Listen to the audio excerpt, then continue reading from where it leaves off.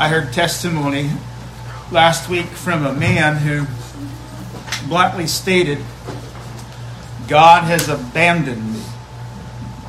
God has abandoned me. And then he wanted to confirm what he meant by disclosing this through a highlight reel of horrors about things that had happened to him, and it was more heartbreaking than the saddest country western song you've ever heard. Hospitalized due to a violent car crash. Left him with no kneecaps and no elbows and a ruined back. Sorrows didn't end there, though. In fact, they were just really a part of a long set of sorrows, which he said had stretched all the way back to his childhood. He said, my mama called me Jezreel. If the name doesn't ring any bells, it was the name of the son of Gomer, who was a prostitute and adulterous wife married to the prophet Hosea. Testified that his dad routinely and regularly beat him black and blue. And to make matters worse, his only brother betrayed him by sleeping with his girlfriend and ruined the only relationship he ever counted precious in all of his life. He was a man of unspeakable sorrows. 56 years old, had been living in his car, riddled with severe physical pains, no family and no friends, and said he felt like he had been abandoned by God, and he had no hope that he would ever know his love. You know what's challenging when you hear stories like that? And if your ears are open, you can hear them every day. What's challenging and what's difficult to hear when you listen to people speak about their misery is to look them in the eye and tell them if they would repent and cry out to God, that they'll find and they'll know mercy. Now that's the right thing to say, and it's a thing that we must say. We must be gentle and compassionate as we say it, but that's what we have to offer. We don't have anything else. We don't have a tool chest full of magic words to sprinkle over people's lives. Pious sentiments and thoughts and helpful pieces of advice that may help tape together their ruined life. No, what we have to offer people is Christ's mercy. The problem with that is the word that he just kept using is abandoned. Because it means to be left without protection and care and support. And that's what he said, I feel like happened to me. And the receipts he had to confirm that belief was the misery that was his life.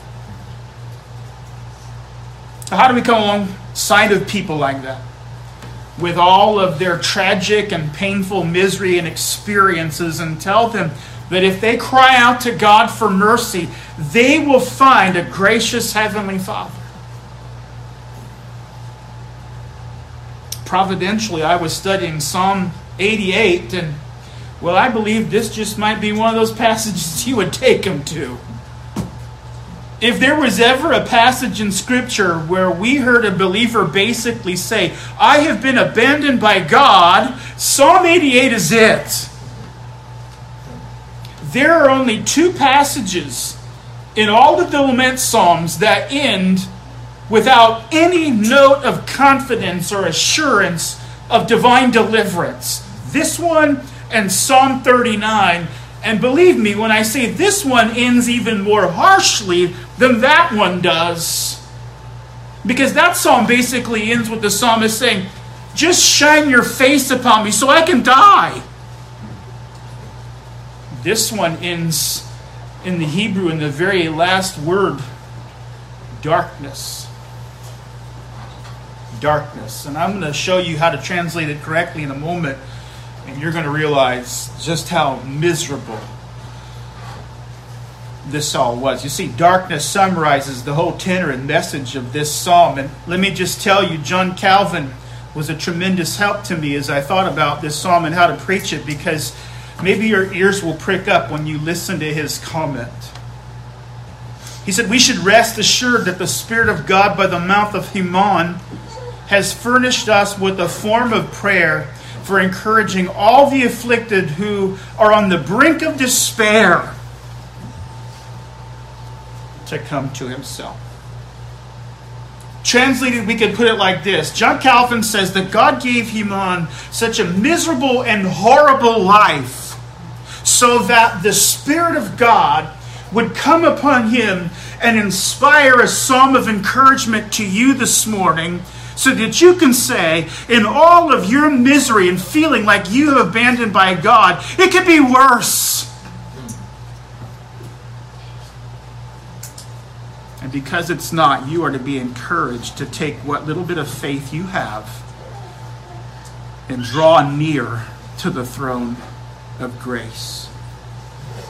Psalm 88, and this is what I judge to be the main point of this psalm, is that God sometimes gives his people a miserable life in order that he may exorcise them to identify with Jesus Christ. That's the point. God sometimes gives people such misery in their life that he will exorcise them to identify with Jesus Christ. We're going to expound that in three-part: lament, faith, and resolution. Lament, faith, and resolution. And the greater portion of the body of Psalm 88 is just really lament. And there's four categories of lament here. And these categories, rather five, they're all categories of abandonment. And so I've entitled this message, Abandoned by God. But there are five categories of abandonment here, and I want us to work our way through them so we feel the weight and the force of this psalm. And the very first category of abandonment that we find here in Psalm 88 is abandoned to die. Abandoned to die. Now, before we leap into that, I want you to look at verse 3 here and see what might be the overarching theme of this psalm, as the psalmist says, my soul has had enough troubles. See, we know right away that when we've transitioned from praise and prayer requests to this verse, and the first thing we get is a soul full of trouble, that this is going to be one of those really dark psalms. And the thing that's so important to grasp hold of here is the word for.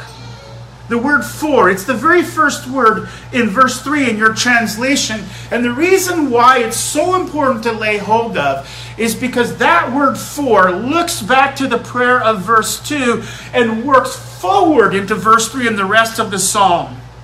And the point of it is to say he is connecting his prayers to his life. Anybody could pray verse 2. Let my prayer come before you. Incline your ear to my cry.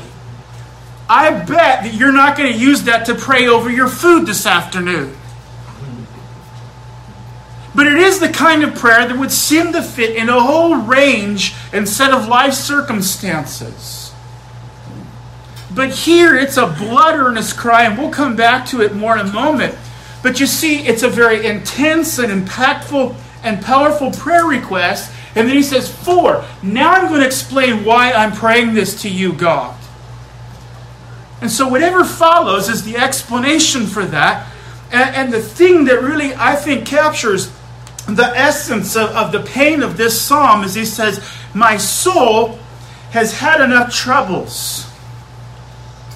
Well, that word troubles there is the word for evil or disaster. What's harmful and painful. It speaks of the most severe kind of suffering. It is a summary term for basically all the rest that he is going to talk about here in this psalm.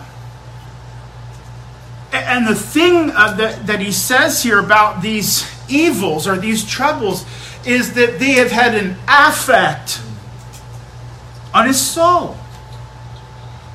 And the soul is the interior life of man. The soul, we could see, is really the essence of the man and the person. It's the thing that God creates and gives to us. And it is the thing that makes each and every person unique from everyone else. It is the seat of the image of God in us. The soul is the deepest part of ourselves. And the thing that he says about it is, my soul is full. I quibble with the New American Standard Translation at this point when it says it's had enough. Well, surely it's had enough, but that's not what it says.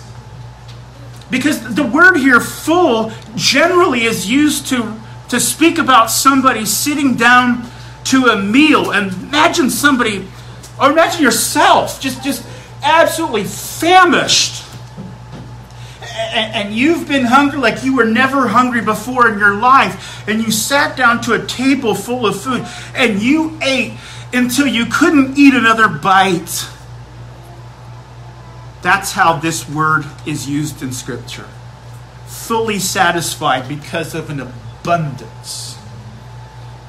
This is the word, under the inspiration of the Holy Spirit, he chooses to describe himself. I have been filled with trouble. To abundance, to excess, to the brim, max capacity.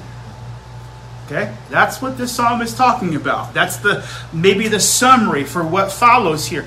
And now what he immediately moves into is this first category of abandonment, which I spoke about here, which is abandonment to death. And the language of death just predominates here in verses 3 through 6 as he unfolds the first set or cycle of problems. And there are no less than 7 references to death here. So let's just work through them very quickly. First of all, in verse 3, in 3b, he refers to Sheol. He says, my life has drawn near to Sheol. In the Old Testament, this is the predominant term for the afterlife. And he says, this is how I feel. I feel like I am on the brink of death, or Sheol, or the afterlife. Then in verse 4 we get, I am reckoned among those who go down to the pit. And the word for pit in Hebrew here means a hole dug in the ground so you can bury someone in it. And he says, I am reckoned, I am accounted as, I am regarded as dead while I'm still alive.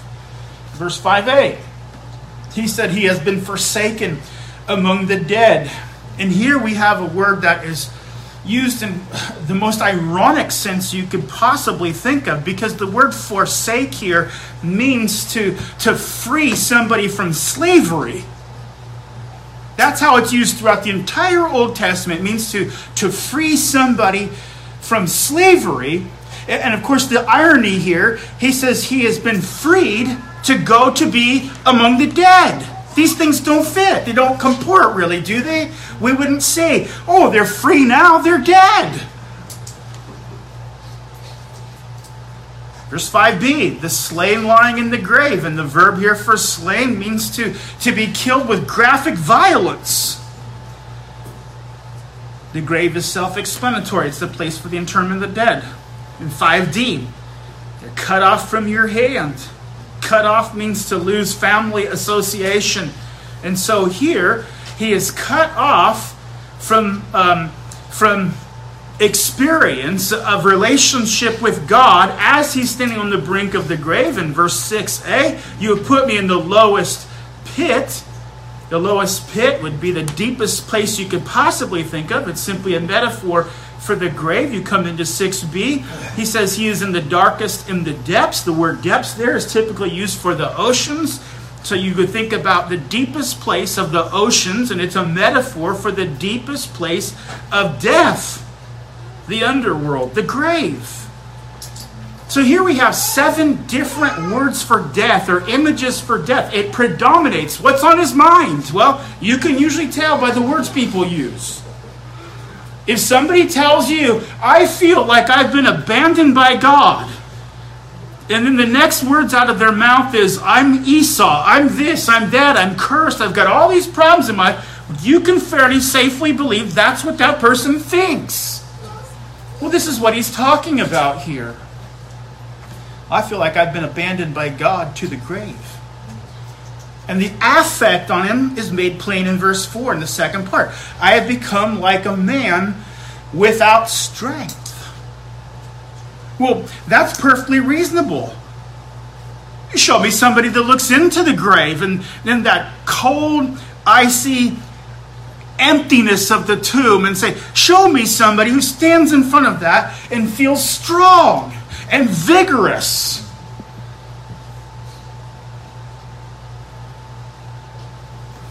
So the first set of sufferings and lamentation here are about abandoned to death. Now add insult to injury, abandoned to wrath. Look at verse 7. No sooner has he spoken of being or sensing that he's been abandoned to death, here's his next complaint. He's been abandoned to wrath. Your wrath has rested upon me, and you have afflicted me with all of your waves. This is clearly about divine wrath because he says your wrath, capital Y, your. Wrath here is the anger of God, and the thing that he says about the anger of God is it rests upon me, and that may not be the best translation, but if you could, maybe just think of a 500-pound dumbbell across your shoulders and whether you could stand up underneath it. Well, even if you could this morning, and there may be somebody here, even if you could, it doesn't feel light. It doesn't feel light, and that's the sense of the verb, is it squeezes and presses by force. He says it's like waves, like a tsunami crashing over him. And then I want you to notice how he speaks of the fear of divine wrath. The fear of divine wrath. Drop down to verse 16. This comes up all over again. It just can't seem to leave his mind. We know he's speaking about wrath because verse 16a says it's burning anger, but that means you're entitled to look back at verse 15b and see this is what he regards as wrath. It's terror. Your terrors have destroyed me. And this word here is the term that you would use for the greatest sensation of emotional pain. You think about something in your life that has made you feel the most emotionally painful you can possibly think of, and that's this word. Maybe you were distraught. Maybe you were wounded by somebody else. Maybe you were betrayed. You just think of the thing that cut you most deeply to the depth of your soul. And that's what he says. God's wrath feels just like that. It reminds me kind of when you go to the doctor, they say, well, can you tell me how bad is your pain? And you say, I don't know, it's not good. Well, can you put a number on it? Like 4, 5, or 6 or 7. I never know how to answer that. I'm sure Oscar can tell you the same thing. Anybody else in here deals with this all the time. I'm pretty sure you don't know how to distinguish between 7 or 8 or 9. But now apply that same scale to emotional pain and say, well, what's your pain, Heman? And if he were responding to that, he'd say, this one goes to 11. He is overcome. He is ruined by it. Now, here's why. Look into verse 16. Your burning anger, well, it's passed over me. And the thing here about burning is you really need to take this literally. Because if you've ever seen somebody severely angry, angry so bad that their cheeks are flushed with blood and their fire engine red, that's this.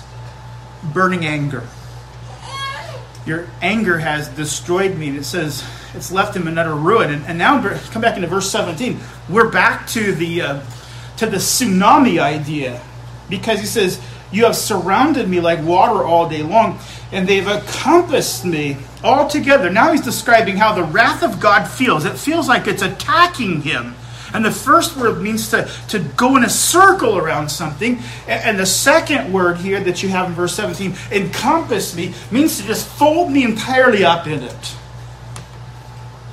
It's like a tsunami of divine wrath has come down upon his life, crashed over him, encircled him, and enfolded and encapsulated him. So everywhere he moves and turns, all he senses is the fury of the fiery wrath of God.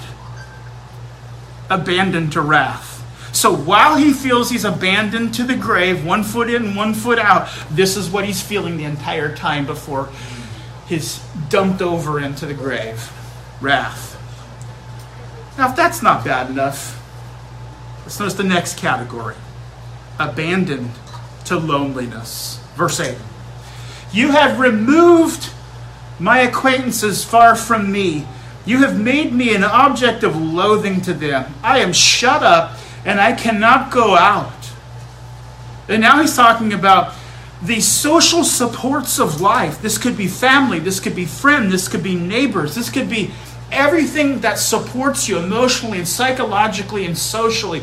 All of my acquaintances, you've taken away. God, you've plucked up every support system I've had and you've cast it on a hillside 1,000,000 miles away. And the thing that makes it even worse than that is it's not just that God has removed them, he still feels something of the sense of their presence, because he says here in verse 9, you've made me an object of loathing to them. So I am detested by them. They've been removed from me, and they still look at me as scorn and derision. And then he describes how it feels. I'm shut up and I can't go out. It's like a prison cell. I'm confined by my sense of social isolation. Verse 18.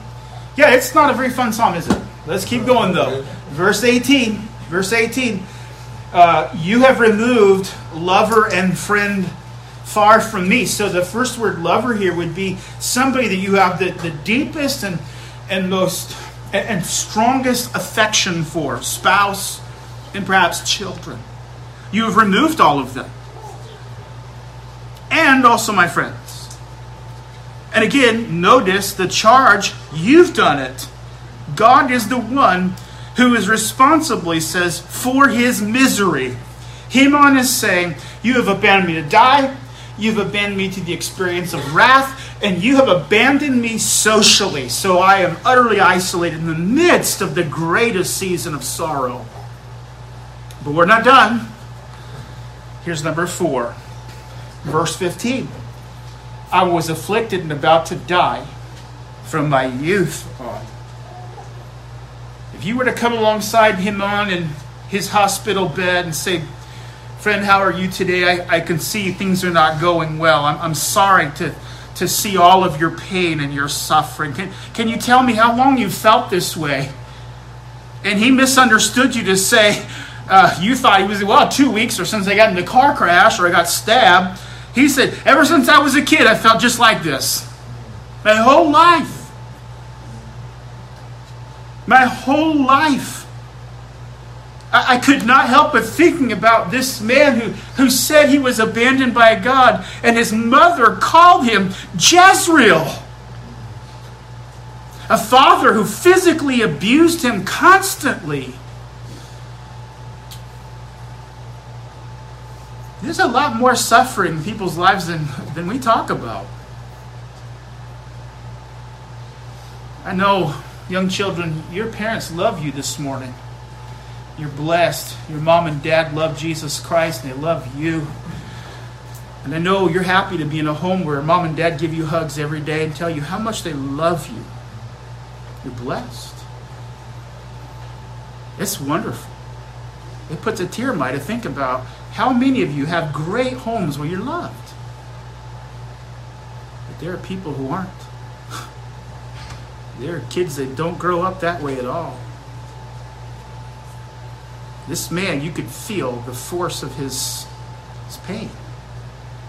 It was lifelong, and that's what Heman says. From childhood, it's been like this. You see, there's no coming alongside Heman's bed walking down memory lane and talking about the good times. Because he didn't have them. He knew life was short and life was painful. Abandoned to die, abandoned to wrath, abandoned to social isolation, abandoned from youth. Now, here's the last one. If we haven't been discouraged yet, let's just come to the very last of our text here in verse 18. My acquaintances are in the darkness. Now, that's a very sanguine, happy interpretation of this, because it doesn't read that way in the Hebrew. If I could just give you a raw translation of it, it would basically be the people I'm acquainted with. Darkness. That's literally how it reads. There's no preposition in saying my acquaintances are in darkness. That's somebody's translation attempt at this. Literally, it says the people I'm acquainted with, darkness. And some scholars make a very convincing case that the misery is consuming you and you feel alone. It's awful to feel alone. And so Psalm 88 has been etched in the stone of Scripture to tell you that no matter how awful your life is, you're not alone. No matter how filled to the brim your soul is with a sense of afflictions, you're not alone. I realize that feels like cold comfort to you. But I don't know where else to begin. Because suffering is real. Pain is real. Sorrow is real. Heartbreak is real. Brokenness is real. We're just really good at covering up with the perfume of a consumeristic culture. We are. We're very good at covering up our miseries with the perfume of a consumeristic culture and the hope that there might be some product I can buy that will make my life a little bit more comfortable. We really are. It's a really disgusting, weird, psychological, cultural problem we have. We don't face problems. We just find something that can distract us, hopefully. Until we can't. And then what is left to say to somebody like this man who says, I feel abandoned? There is a solution to this. But I want us to begin by saying, this is part of the comfort of Psalm 88 to you this morning. That you're not alone on this trail. Heman has walked it, and countless multitudes of nameless, faceless others have as well. You're not alone. It's important to know. But let's turn to something good. How about faith, huh? We've had lament, but how about faith? And boy, I think that's so important to see here. Because as dark as Psalm 88 is, and boy, it ends on darkness literally, that's not the only thing here.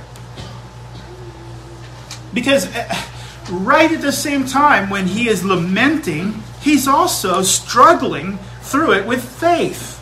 And so I want to show you quickly how Heman is responding to his misery with faith. Because that is designed to show us and to teach us that even though I feel this way, I still have some way to deal with it. And that is faith.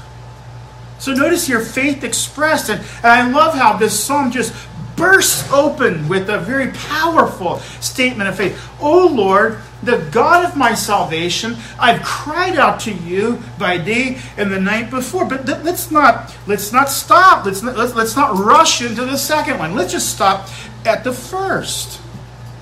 O Lord, the God of my salvation.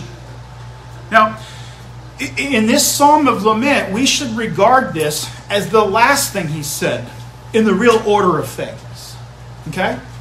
All that we're going to see here in the faith response is the last. And we've already kind of pointed this out because we said the prayer of verse 2 is grounded in the reasons that follow from verse 3 on, which means he experienced all those things first. Okay? Faith is the perspective that colors in the presentation of the sorrows. But notice here, the very first thing that he says in verse 1 is, Lord God, of my salvation. The first thing that he does is confess faith in the Lord Jesus Christ. Even though he feels abandoned, he's got this internal logic testifying to him based upon the Word of God that he really isn't. Because God is the God of his salvation, and he can run straight to Jesus Christ. That's kind of the point here, is to see, you can look at your own life and you can see this morning, if this is your life, I see all the brand marks of being abandoned, but the reality is I can look at the face of God in Jesus Christ, and I know that I have a merciful God who loves me. What he's teaching us to do is the first thing to do when we begin to internalize and digest and deal with the problem of the misery in our life is to look at God in the face of Christ. And know that we have to deal with a God who's merciful, and the proof of it is Christ. Our salvation is in Christ. You see, even if darkness is here for today, it's not eternal darkness, right? That's worse. Let's say you live 70 to 80 years of your life, and just about all of it is darkness from the time you were a child. What's worse? To have 70 years of a dark life and eternal life with the Lord Jesus Christ? Or 70 years of a good life and eternity in hell in darkness? Well, I think it's self-evident. That's the faith affirmation of our psalm here, right in the midst of it all. Oh, God. There are mercies today to be thankful for. So the first thing he does is express faith, and then what does he do? Well, he starts praying, and this is a great thing. Look at verse 2. He says here, "Let my cry or my prayer come before you, and incline your ear to my cry." And the thing I want us to just note here about these verbs is, number one, incline says, basically it's a very emotional verb. It's saying, God, look at me. Fix your eyes upon my misery and my isolation and my pain. And then you have the word cry here, and it is something that indicates to us of the character and the nature of his prayer. It's fervent prayer. Again, we typically don't cry out to God over our sandwich for lunch. We typically don't, right? We cry out to God when we feel like we're facing an immovable, gigantic, overpowering problem. But that's the way God works. Remember James 5:16, he says, the effective prayer of a righteous man can accomplish much. And it's the word there, effective, which is so strong because it means energy and action. It tells us about the kind of prayer that God uses to accomplish great things. And it's energetic prayer. It is a prayer of fervency.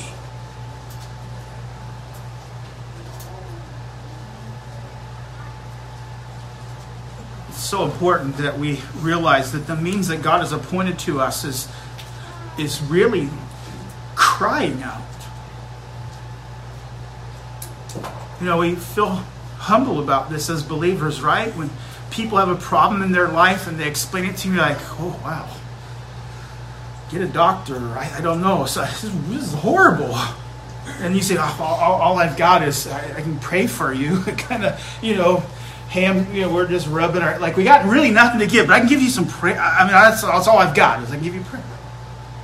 But that isn't what James says. It says, the effectual prayer of the righteous man. You have everything to give. You have everything to give. I know it doesn't look as fancy as needles and tubes full of solution and blinking lights and all of this, but you have everything to give. Effectual prayer. Fervent prayer. And that's what he does, is he prays, he appeals. He exercises his faith. Look at verse 9. My eye has wasted away because of the affliction. I've called upon you every day, O Lord. I've spread my hands out to you. And the reason why this is so important is because of its position. He's just spoken about his miseries, abandoned to wrath and abandoned to social isolation. And now here's his follow-up at verse 9. I cried out. I called to you. I spread out my hands to you. It'd be like somebody stranded on an island and they finally see a search helicopter plane above them, and they're on the ground just waving their hands madly to create some sort of disturbance in the sight field or pattern of whoever's looking down. Crying, I'm waving my hands at you, God. Look at verse 13. We see some more of this. Oh Lord, I've cried out to you for help. In the morning, my prayer comes to you. Again, position is kind of important here because in verses 10 through 12, we might have plumbed to the really darkest moments of the psalm, and I haven't really covered them, but they're cynical sort of questions. Will you perform wonders for the dead? No, we already know the answer to that. Will your loving kindness be declared in the grave? No, because we don't talk there. Verse 12, will wonders be made known in the darkness? No. These are very concise, pointed, sharp questions. Right after that, what do you hear from the psalmist? But I. I cried. The thing that really strikes us is the timing. He says in the morning. Why is that important? Well, you might remember Psalm 46:5. God will help her when the morning dawns. Remember, the city of God is portrayed as under attack, the people of God, the church. And the psalmist says, God will help her in the morning. The morning is the exercise of the divine power for change and for healing and deliverance. And so he says, he coordinates and synchronizes his prayer to the time that you know when God acts. So he expresses his faith, he appeals out of faith, he exercises faith. But I'm sorry, faith ends dispirited in verse 14. O Lord, why do you reject my soul? And why do you hide your face from me? He's looking for a cause. He's looking for a reason. And this is just the difficulty of it all, isn't it? You don't understand. Why has it been this way? It seems like if I could just know the answer, I might feel some relief.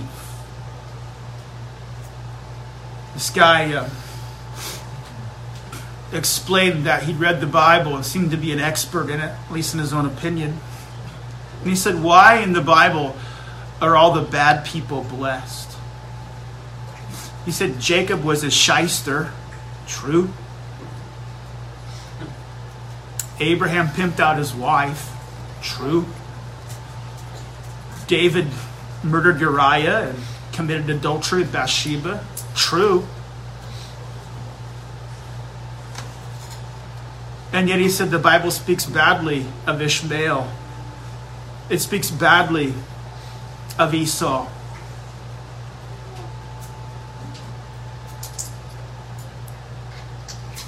Why? See, you can really get caught up in that world of why. Why is this happening? And the answer to why is it's happening because I deserve every problem and sorrow I have in my life. That's the truth. I deserve everything that I've... The only thing that I can't explain is why is there any good in my life? Let's be careful not to take the bait. Let's be careful not to take the bait. I don't think that's how I'd read the psalmist here. I don't think I'd godly Heman. I'm not taking him that way. He says, why are you hiding your face from me? It's as if he said, I just want to hear a benediction. Remember? Hide your face. Remember the Aaronic benediction? The Lord bless you and keep you. The Lord make his face shine upon you. He said, can't you just give me your benediction? So it's kind of dark and dispirited and dejected. And so that's faith, and he exercised the best that he can in his fondness. So what's the resolution? I hope we're all ready for that now. I tried to paint the difficulty as clearly and drastically as I could so that we can all agree on what the resolution is. I begin here. God sovereignly, this is Calvin, gave Heman a life of misery that the Spirit of God might inspire him to compose a psalm about horrible darkness in order to provide encouragement to the afflicted. He gave Heman so much misery so that he would inspire him, the Holy Spirit, to write about it so that you would know on the worst day or in the worst life you could ever possibly live, it could be worse and you're not alone. But I think the main point of our psalm is that God sometimes abandoned us to this intense suffering to exercise us to faith in Jesus Christ. So how do we get to Christ? That should be our question. How do we get to Christ? To me, the answer is darkness. The answer is darkness. Why? Because if you would fast forward to the Gospel of Mark, chapter 15, verse 34, we read, at the 9th hour, Jesus cried out with a loud voice, Eloi, Eloi, lama sabachthani, which is translated, my God, why have you forsaken me? How do we connect or move from darkness in Psalm 88:18 to the cross of Jesus Christ? And the answer is because in the verse before that, in verse 33, in Mark's Gospel, we learned that from the 6th hour to the 9th hour, darkness was cast over the face of the Lamb. So this is Jesus in the midst of the deepest, blackest abyss of darkness you can possibly imagine.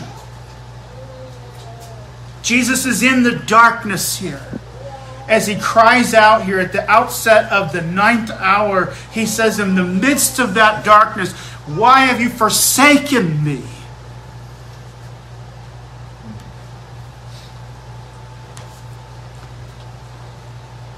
Here he's experiencing the outpouring of God's wrath upon him as he bears the weight of the sins of the world.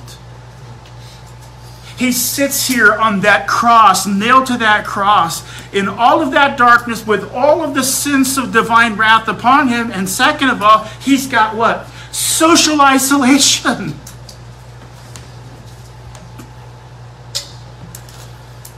And beyond that, if you asked him, how long has your pain been lasting?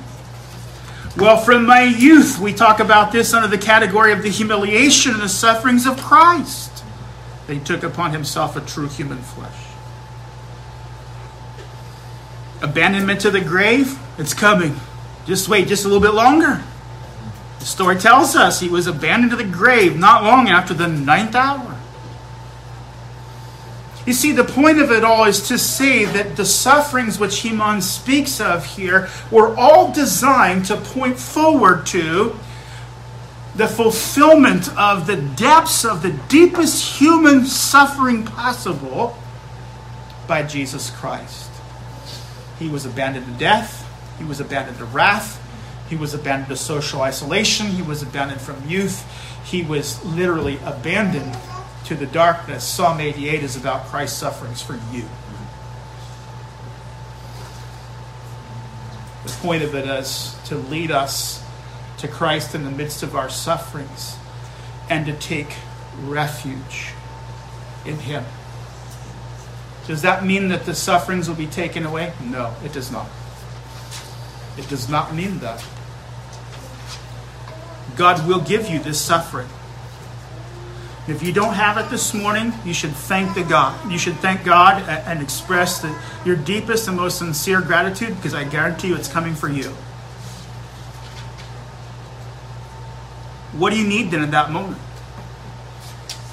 What do you need then in that moment when you begin to experience what Psalm 88 is speaking about, of God heaping up sufferings and misery upon you? What you need to know in that moment is that you're not abandoned by God. Because your life is riddled with misery and sufferings and sorrow and brokenness and hurt and pain doesn't mean that God is angry at you. It doesn't mean you're abandoned.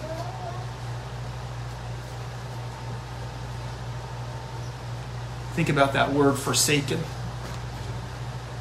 Jesus said, as he cried out, my God, why have you forsaken me? He experienced it. And he drained that cup of emptiness. It's quite interesting that that very same word is seized upon by the preacher in Hebrews chapter 13. He says, I will never desert you, nor will I ever forsake you. This is the promise of God to every believer. I will never desert you, and I will never forsake you. The promise, first of all, was given to all the people of God in Deuteronomy chapter 31. Not long after that, it was given to Joshua in Joshua chapter 1, verse 5, as he was given the task of leading the people into the land. And the next, we see it in the lips of the Lord Jesus Christ, who said of himself that he had been forsaken by God, unlike the people of God, unlike Joshua. And now the preacher takes up this same word and he applies it to you in the midst of all of the nitty-gritty of life and says, don't worry. Because you know what precedes that? What precedes that is, make sure your character is free from the love of money, being content with what you have, for he himself has said, I'll never desert you, nor will ever forsake you. You see, the preacher is applying it to people who are experiencing the difficulties and the sufferings of life. And he says to you, right in the midst of your infirmities, just be content and hang on to God and to Christ and to the promises. I will never forsake you. So when you are feeling like you don't have the strength, that the mountains of your trouble are larger than your capacity to bear, to endure, the Word of God says to you, what happened to Jesus won't happen to you, because they happened to Christ. He drained the cup of divine wrath. He endured the season of isolation. He rose victoriously over the grave. And he overcame the darkness. Because of that, in the midst of your season of darkness, you can see the ray of light at the end of the tunnel. It's not a freight train coming at you to run you over. It's the promise of God's presence, of his strength, of his help, of his unfailing word of promise, that he will abide with you for now and forever. And he will never forsake you.